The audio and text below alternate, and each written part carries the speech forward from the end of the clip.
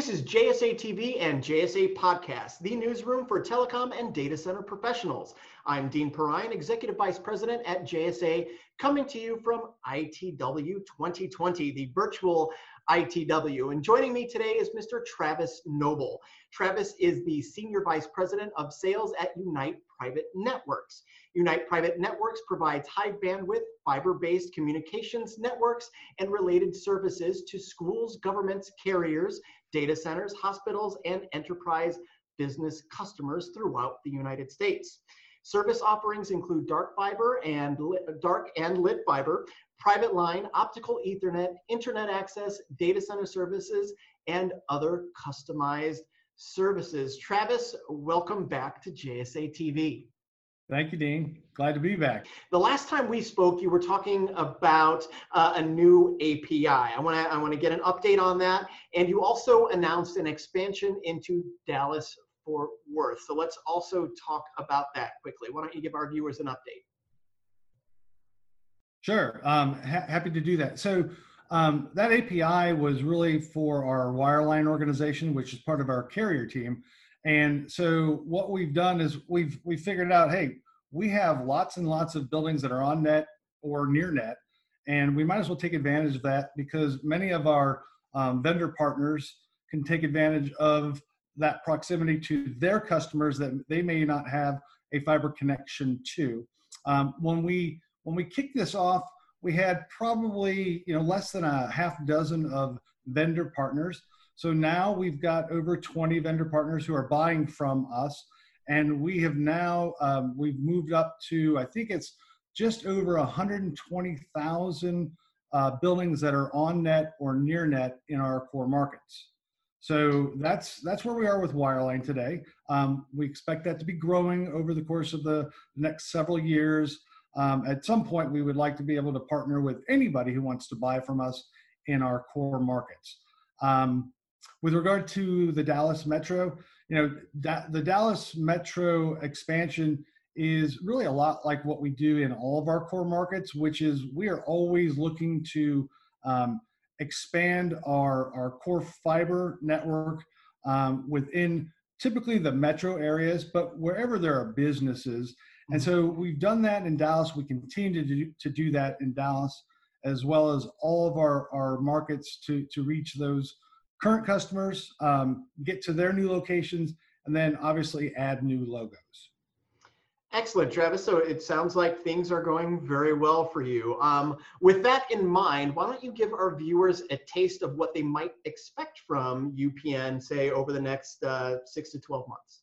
Sure. So I guess the first thing that's new for us is we have what we call Fiber Voice, which is a grouping of voice products, which includes PRI, SIP trunks, and hosted services, along with your basic POTS lines. Originally when we went into the Albuquerque market, part of our offer had to be the voice because we were getting our network from the convergence of Level 3 and CenturyLink. And then one of our most mature markets out of Lincoln, Nebraska, we decided to kick it off there as well. So those two markets have been selling SIP trunks and PRIs for the last year, and it was a lot more successful than we had anticipated. And we had a lot of those customers who wanted voice services across all of our markets. And so recently we've kicked off all of our voice services across all of our markets. I think we just kicked off the Texas area the beginning of June. Mm-hmm. So that's the first piece of new news.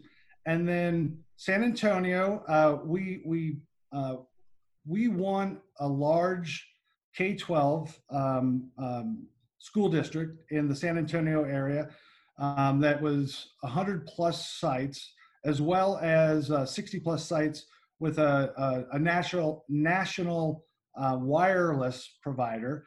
And that allowed us to build 210 plus miles of network in the San Antonio market that we will be kicking off within the next 30 to 60 days. And obviously that will allow us to sell all of our products across that market.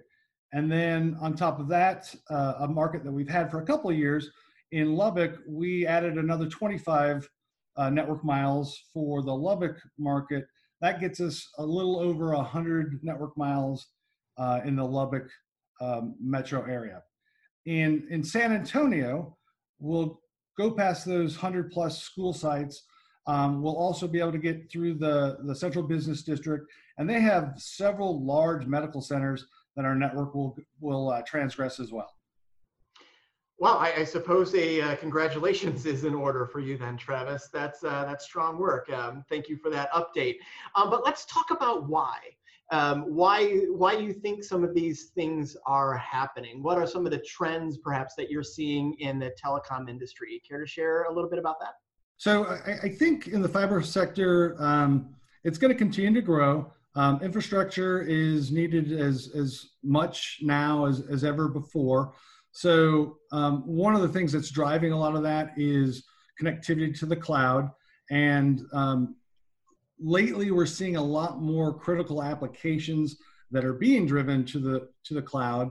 And in those cases, companies like Unite Private Networks, who sell fiber-based services, our products are asked for more than ever before because they meet those critical business needs. What we're finding in the areas that we're going into, the areas that we're in today, and the ones that we're expanding to, those are the areas where there seems to be less competition than in the past. As these larger telecom companies have continued to grow, they do that by gobbling up smaller companies or even other large entities. And when that happens, there is less competition, and with less competition, that breeds poorer or less customer focus. And so what we find is we fill that niche for someone who wants good private fiber network services with a company that can also bring them really exceptional customer experience. Very good. Travis, thank you very much for being with us. Where can our viewers go to learn more about UPN? Sure. The best place to go is uniteprivatenetworks.com. Excellent. Travis, thanks again for being with us. We really appreciate it. And let's do this again next year and get an update, okay? Thanks, Dean. Appreciate it. You got it. You got it. And thank you, viewers, for tuning in to JSA TV and JSA Podcasts. We'll see you soon.